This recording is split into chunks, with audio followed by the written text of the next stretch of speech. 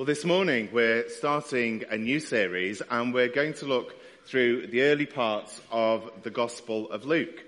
Well, not the first part because that would land us in Christmas, which I don't think would be particularly great to start at this time of year. And we did cover those over Christmas and Advent. But reading the Gospels is an essential part of Christian discipleship, isn't it? And in some traditions of the church, a passage from the Gospel is read every week. Why? Because we come face to face with the words of Jesus. We come face to face with the actions, the teachings, the miracles, the deliverances that Jesus brings. And all four Gospels have a slightly different slant to them. They're all slightly different if you read them. Now, Luke is you can say one of my favourites. There are only four, so you can't really have that many favourites, can you? But he's one of the writers that I really click with because of the way he writes. And he picks up on a certain number of themes. He is passionate that we know that Jesus is for the whole world. Yes, absolutely, he's the Jewish Messiah. But he is given for the whole of humanity as the Saviour of the world. Luke himself may have been a Gentile, and he may be writing for a Gentile audience, particularly the Greek-speaking word. He's also a doctor. Luke is a physician. And as we go through Luke's Gospel, we'll see that that plays a part in the way he writes, because sometimes he explains medical conditions and healings in a slightly different way to the other writers. Luke is also passionate in showing that Jesus cared for the poor, for the marginalized. He gave voices to women, which was highly unusual at this period in history. And Luke is unique in starting the Gospel largely through the eyes of Mary. And we'll find that Mary is in our reading this morning, and she's all the way through Luke's writing, right into the book of Acts, his second book, where she disappears at the end of Acts chapter 1. But today we're going to pick up, if you've got your Bible in front of you, we're going to pick up Luke chapter 2, verses 41 to 51. If you've got a church Bible, it's on page 1028, and it's entitled The Boy Jesus at the Temple. Every year, Jesus' parents went to Jerusalem for the festival of the Passover. When he was 12 years old, they went up to the festival according to the custom. After the festival was over, while his parents were returning home, the boy Jesus stayed behind in Jerusalem, but they were unaware of it. Thinking he was in their company, they travelled on for a day. Then they began looking for him among their relatives and friends. When they did not find him, they went back to Jerusalem to look for him. After 3 days, they found him in the temple court, sitting among the teachers, listening to them and asking them questions. Everyone who heard him was amazed at his understanding and his answers. When his parents saw him, they were astonished. His mother said to him, "Son, why have you treated us like this? Your father and I have been anxiously searching for you." "Why were you searching for me?" he asked. "Didn't you know I had to be in my father's house?" But they did not understand what he was saying to them. Then he went down to Nazareth with them and was obedient to them. But his mother treasured all these things in her heart, and Jesus grew in wisdom and stature and in favour with God and man. Let's just pray again. Lord, as we reflect on this account of your early life, we just pray that you will speak into our lives. In what is quite an unusual account, we just pray that you will bring truths to light that perhaps we haven't thought about before. So, Holy Spirit, just bring your word to life, we pray. Amen. I quite like gardening, and I quite like growing our own food. Now, I put this down to environmental concern. Our boys probably put it down to middle-aged drift. Make of that what you will. But anyway, we have got a very, very small greenhouse in our garden. You know, one of these things you get from Aldi that are about £50? And it's great because it means you can grow things at all different times of year. So I decided back in early spring to plant a load of seeds, bedding plants. Apart from I'd forgotten, I'd found a packet of old tomato seeds, and I planted these as well. And they were all growing merrily. And then I forgot about the tomato seeds. Forgotten I'd planted them. I thought, I'll remember. Had I labelled them up? No, I hadn't. Get to late spring, start planting out your bedding plants. Here is one of our beautiful planters that Claire picked and that I planted up. Can you spot the mistake? Anyone?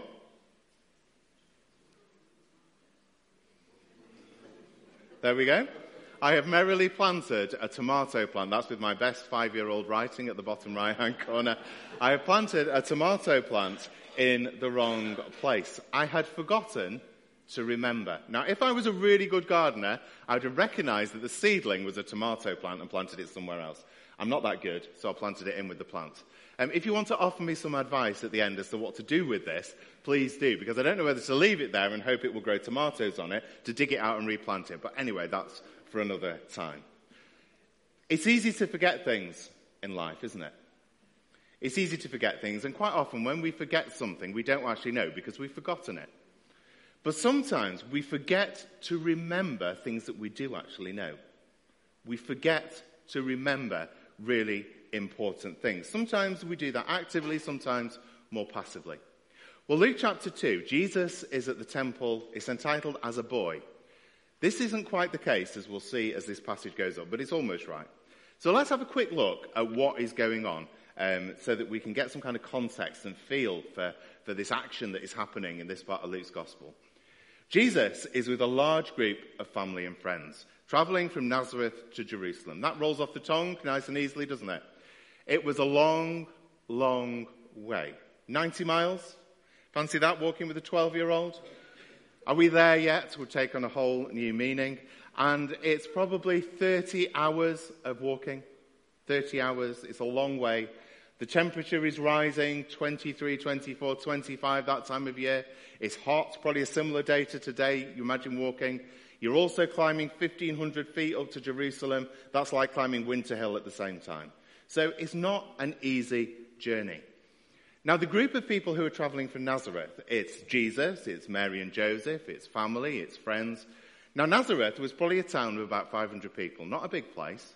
But it was likely that the majority of those people would be off on this journey to Jerusalem. Let's just say it's 200 or 300. Quite a big group of people travelling. And they're heading off to Jerusalem for the Passover, that time of year where the Jews remembered that ancient festival, that God had led them out of Egypt, that God was the great rescuer, and they would go there every year to celebrate. And this was the Jerusalem that they would come to. That's a model of what Jerusalem could have looked like at the time of Jesus. It's quite impressive, isn't it? Really impressive city. Don't know if you can see that. That's the actual temple there. This is the whole of the sort of temple surroundings, and it's big. It's the second temple, and it was built after the exiles returned from Babylon.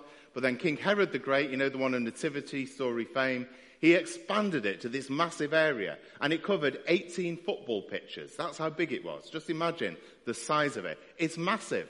And they would arrive, the group of people from Nazareth, into this city, crammed with people. About 30,000 people lived there. By Passover, another 100 to 150,000 people would be there. Just imagine the sights and the sounds and the smells and the crowds. It would be rather like this. People just stuck in every corner. People looking for accommodation. Every bit of space used up. So try and get the sense here. You're a family from a small rural town, and you've ended up at this festival in the middle of Jerusalem, full of all those different things going on. At the end of the festival, the group from Nazareth set off. They're going back. 3 days travel, thankfully all downhill in this direction down to Nazareth. But it's a long, long way. And Mary and Joseph presume that Jesus is with the group. And they set off, but in verse 44 it says, after travelling for a day, probably imagine the crowds have thinned out somewhat, people have started disappearing off to their various towns and villages. They suddenly go around and realise Jesus isn't there. Just imagine for a moment that absolute blind sense of panic. Somebody, their son, is missing. You can imagine them going around, have you seen Jesus? No, I've not seen him. Have you seen him? Oh, he's with them. No, he's not with them. And suddenly they come to the realisation he isn't there. Panic would set in. You're a day out from Jerusalem. There are no mobile phones. There's no text messages. There's no 999 to call. There is nobody to help you apart from going back and taking a look. Where's he gone? Where is Jesus? Well, bad things could happen to young people at this time in history. If a young person was on their own and there was nobody with them, they could get sold into slavery or worse. What has happened to Jesus? I don't know if you've ever lost something important. But it is one of the most awful situations to be in, isn't it? I don't remember ever losing a person, but I do remember my sister's dog went missing once. And she had this rather neurotic border collie. And it leapt out of the garden one day, took a fright to something and disappeared. And it didn't return. And I can remember, it's probably 25 years ago now, going round the area where they lived, searching for this dog. Powerless. You can't ring the police about a missing dog. They probably wouldn't be that interested. There's nothing you can do. You just have to wait. You just have to search. What happened? 4 days later, there's a bark at the back door, and this dog appears again, having slept in a compost heap. Well, that's what we think because of the smell. But you panic. You're powerless when you've lost something. All our power, everything is taken away from us. And now it's at this point that Mary and Joseph act on a purely human basis. Verse 48, Mary says she was anxiously searching. Can you imagine the stress in them? And search you would, wouldn't you? David Cameron, I think it was, left his daughter in a pub and it made the news headlines, but that was for a few hours. And that was with 999 and all the different things you can do to contact people. This isn't like that. And Jesus has been gone for a day. So they go back to look for him. A day of hasty travel, possibly back to Jerusalem. By verse 46, they have been searching around for 3 days. 3 days, possibly going around friends' homes, families' homes, looking at groups of lads in the street playing. You'd imagine that's what a 12-year-old would be doing. They'd be looking all around the city. And then eventually, they find him in the temple courts. Now, I don't want to be harsh on Mary here and Joseph. I really don't. But I just wonder whether they have forgotten to remember who their son is. Whether in all the panic of losing Jesus, where they have just forgotten to remember who he is. We can do that, can't we? When we get into times of panic in life, when suddenly a period of stress hits us, we can forget to remember Jesus. And we can just react on a purely human level. But just let's have a recap of what Mary knew about Jesus. I hope you can see this. It's probably a bit small on the screen. But this is going back through the early parts of Luke's Gospel. You'll know most of these readings from the Nativity and Christmas readings that we would have. Luke chapter 1. The angel Gabriel visits Mary, and what does he say to her? He will be great and called the Son of the Most High. She'd heard that from an angel from heaven. She knew it. By verse 46 of chapter 1, Mary is singing this amazing song of praise that gets called the Magnificat. My soul glorifies the Lord, and my spirit rejoices in God, my Saviour. By chapter 2, Jesus is born. What happens in Luke's Gospels? Well, the angels appear to the shepherds on the hillside. There's the heavenly choir singing glory to God and so on. They come and tell Mary all about it. She knows all about it. She's heard it. And by chapter 3, verse 19, it says, Mary treasured up all these things and pondered them in her heart. Add to that the things from Matthew's Gospel, the visit of the Magi, the flight to Egypt, the presentation at the temple, and so on. And there's a lot of things that both Mary and Joseph knew. We never get to hear from Joseph, we only get to hear from Mary. So I'll focus on her. There's a lot of things that she knew. A lot of things that she'd pondered on. A lot of things that she would have understood. But it's all over a decade ago now. And there is just one verse in Luke's Gospel that fills in a whole decade or more of Jesus' life. In chapter 2, verse 40, it says, And the child grew and became strong. He was filled with wisdom, and the grace of God was on him. And I just wonder in the panic whether Mary had forgotten her ponderings, forgotten the things that she had treasured. Well, eventually they find Jesus is in the temple. If we do our maths, 1 day out from Jerusalem, thinking he's with them, 1 day back, 3 days searching, 5 days. Is that right? Is my maths good enough to do that? I think that's right. 5 days. What was Jesus doing? Was he in the temple the whole time? Quite possibly. The temple was open day and night. There'd be plenty of food around. Perhaps he slept in a corner. And when they find him, in verse 46, what's he doing? Well, he's not doing what I'd have been doing as a 12-year-old boy, which would have been playing or mucking about or eating. He's talking to the rabbis. He's talking to the teachers. He's learning, and he is answering questions with such depth of understanding that the listeners are amazed. What are we getting a picture of here? What is happening? Well, a Jewish boy becomes a man very young in the Jewish traditions. Now, if you're a Jew, it would be age 13. You would have your bar mitzvah, and it would then be your choice as a male Jew to decide how to live your life as a follower of the Lord, what kind of path you would take. Back in Jesus' day, it was age 12. Is this that? Some commentators think it is, some are not sure. But it's possibly a very significant point in Jesus' life. But what is important is Jesus is taking time to be with his heavenly Father. You know, on this Father's Day, let's remember that Jesus' Father was his Father in heaven. His perfect Father, our heavenly Father. And he's there in the temple, the place of presence, the place of sacrifice, the place, if you were here last week, that we found Isaiah having that most incredible encounter with God. And on being found by his earthly parents, he responds with the confidence of a teenager.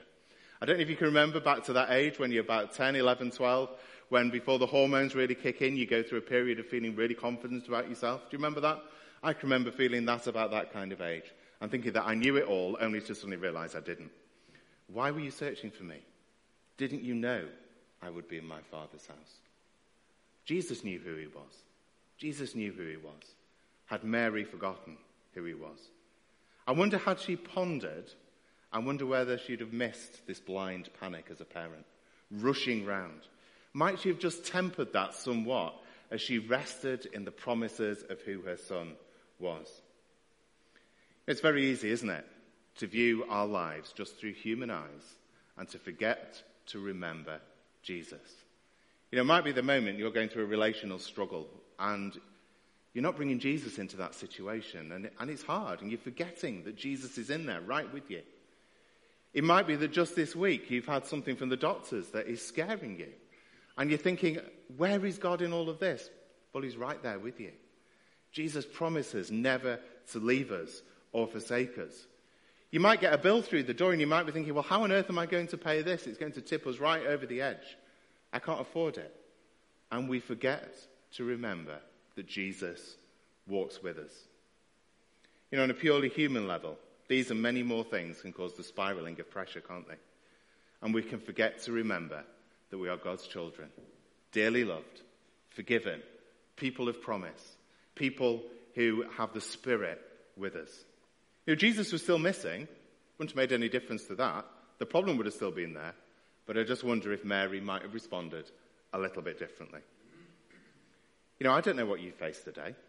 You don't really know what I'm facing today. But one thing I can guarantee from Scripture is that Jesus is there with you if you remember him. If you bring him to mind, he will journey with you. He won't be disappearing off anywhere. But Mary is still bemused. She doesn't get why Jesus is in the temple. And even when he explains it, it says in verse 50, but they did not understand what he was saying to them. Jesus was in the place of his Father's presence, his Father's voice, the Spirit. Had she forgotten to remember to listen to the voice of God? Had she forgotten?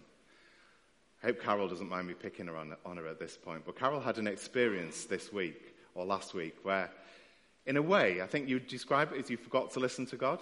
Is that right? Do you want to just come and share us quickly? Just go to that microphone, that should be on. This really is a testimony of an epic fail. 2 weeks ago, I spoke here, and I spoke about listening to God and obedient hearing. And then last Sunday, I was at the URC church, and I spoke a very similar thing, slightly different emphasis on it, but the same thing, obedient hearing, listening to God.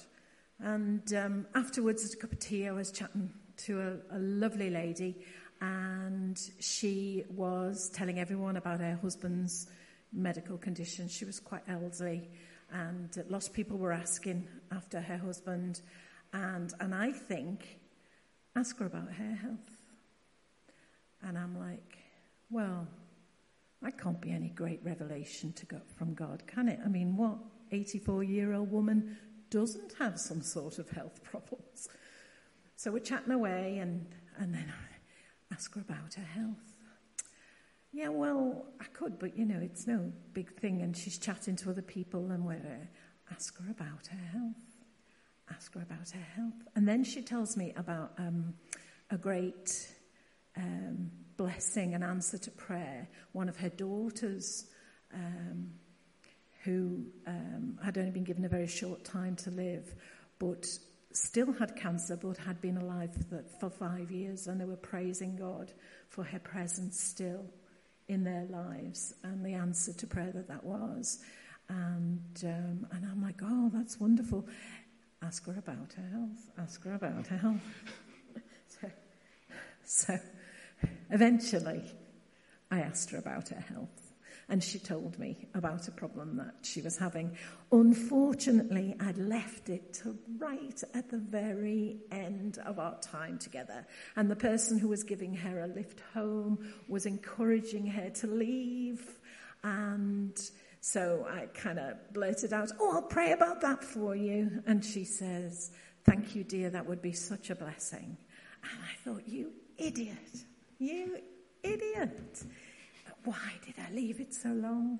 Here's me. I've been talking to loads of people for the last 2 weeks about obedient hearing. And I heard something, and I just sort of didn't act on it until it was too late, really. Thanks, Carol. It's just important to remember, isn't it?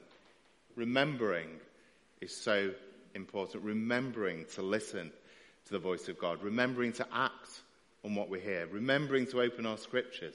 Remembering that Jesus is with us. Well, the passage ends. Mary and Joseph and Jesus head off back to Nazareth. And Luke says he's obedient to them. He fulfills the obligations of the law. And then I think we get this beautiful little verse at the end, and it's as if the penny starts to drop to Mary. And it simply says, but his mother treasured all these things in her heart. We heard that before, didn't we? See, that was previously in chapter 3, verse 19. But Mary treasured all these things in her heart. Sorry, that's the wrong reference there. Chapter 2, verse 19, a number out. And it serves as a little refrain around Mary's life. She was one of those people who would go away and think deeply and process things. Now, I don't know what you're like. I'm a bit of an external processor. So if I'm talking, I just talk and think at the same time. So never take the first thing that I say is actually what I'm thinking. It will come out later. You might not be like that. You might be somebody like Mary who goes away and ponders and thinks and then brings those things to mind. Whichever way we are, that remembering who Jesus is. So I just want to leave us really with the three things about, do we forget to remember Jesus? You know, his teaching. When Jesus walked the earth, he taught us how to live a godly life. I wonder how many sins we might not fall into if we just remember Jesus in the moment of temptation. If we just bring those things to mind and we think, Lord, you wouldn't want me to be doing this. Why am I doing it? And we might check ourselves. And we might pause, and we might not do the damage that sin can cause. I wonder whether we forget his promises to walk with us, to journey with us, to be an ever-present help. Even in those darkest days, that he will always be there. Do we forget to remember Jesus and his voice? We've heard it from Carol this morning, that we just forget to listen. Or if we do listen, we forget to act, or we don't remember to act. Well, in a few moments, John's going to be leading us in communion, which is a time of remembrance, isn't it? We remember all that Jesus has done for us, the great sacrifice on the cross for our sin. Can I encourage us? Let's not forget to remember Jesus. Let me pray for us.